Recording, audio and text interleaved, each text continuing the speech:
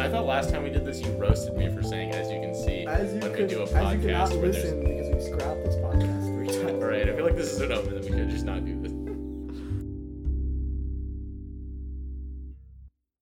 Welcome back to the Maroon Weekly. This is episode 27. We're heading into 9th week after a short hiatus because of the Thanksgiving holiday. We certainly hope everyone listening had a great time over the short break we had. Miles, how was your Thanksgiving? My Thanksgiving was pretty good. I got to travel and see some family. How about you? Not too bad. Loved going back to white suburbia. As you may have noticed, it is just me and Austin in the booth today for this skeleton crew of an episode. So we are back to the original duo, back to the old days of the Maroon Weekly. The boys are back in town. So the first story this week is news that the university has officially restricted the class of 2022 Facebook page to members of the class of 2022, and unlike other class pages, will not be allowing upperclassmen or students outside of that class to join the page, for example, to talk about RSO meetings or whatnot. What was the university's stance on this? So they said in an email that, quote, class Facebook pages are losing their intended purpose as a vehicle of communication and platform to develop and preserve a meaningful community before and after the students matriculate in the fall. Some upperclassmen have expressed dissatisfaction with this decision, especially because new student organizations typically find a lot of success advertising events and announcements in class pages.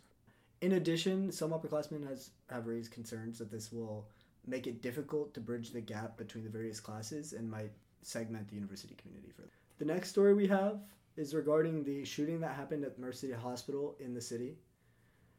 So there was a shooting at the Mercy Hospital in Chicago's South Side, which left 4 dead, including a police officer, a doctor, a pharmaceutical assistant, and the gunman.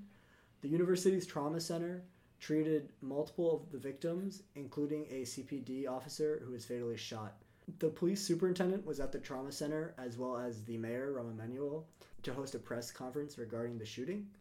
2 of the gunshot victims were brought to the trauma center to be treated, while one of them was taken to Northwestern Med for treatment at their trauma center. This is notable because it is the highest profile mass trauma incident for UChicago's new trauma center, which opened in May 2018 after years of campaigning by community activists.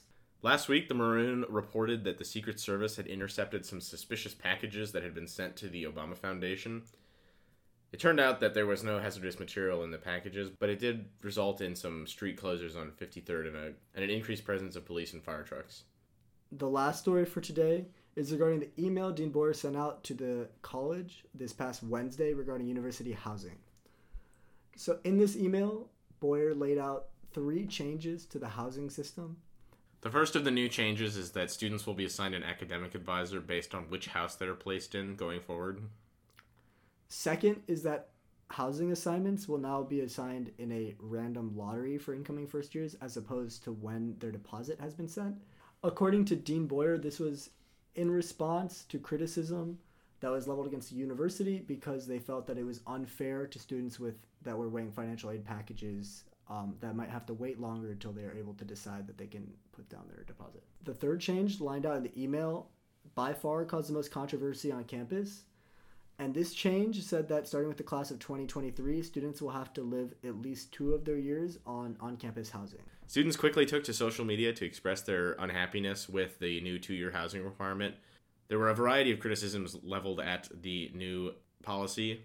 However, the most vocal opposition to it seems to be that it placed an undue burden on students who are already marginalized by the university's housing policies. In addition, a lot of criticism was leveled at the idea that this could be a cash grab by the university because they're building a new megadorm and they need to fill it with beds. A lot of members of the college have pointed out that it's cheaper for most students to live off campus than on campus, and only a select few students have their financial aid package cover housing enough to where it's cheaper for them to live on campus. We would like to highlight that Dean Boyer's stated reasoning for the new policy is to increase house culture. In the email, Boyer said that living, studying, and socializing in our housing communities has a deeply positive impact on student intellectual engagement and well-being, and that the 2-year residential requirement will give students deeper ties to this supportive environment and the resources it provides.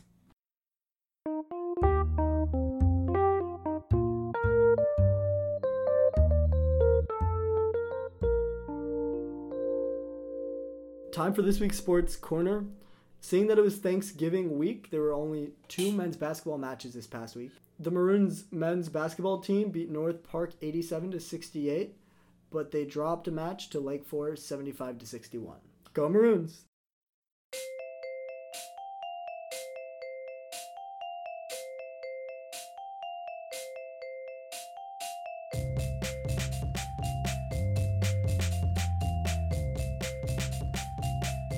That's all we have for you this week for episode 27. We hope everyone has an excellent 9th week as we approach the end of the quarter. The end is in sight, everyone. We can pull through this quarter together. Music for the weekly is produced by Aaron Cendan, Kenny Talbott La Vega, and Andrew Dietz. Thanks to Ben Kent and the entire Logan Cage staff for our audio equipment. This has been Maroon Weekly, and we'll see you next week at 9 a.m. on Monday.